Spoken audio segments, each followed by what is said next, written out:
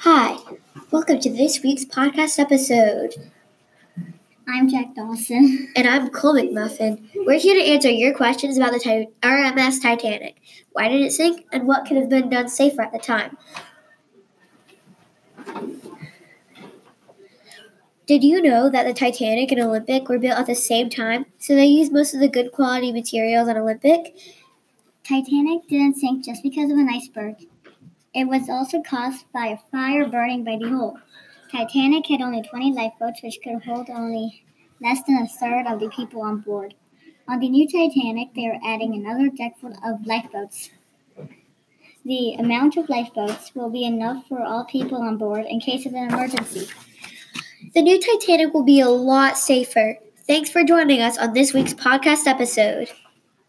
I'm Dawson. And I'm Mcmuffin. We will see you next time. Thanks for watching.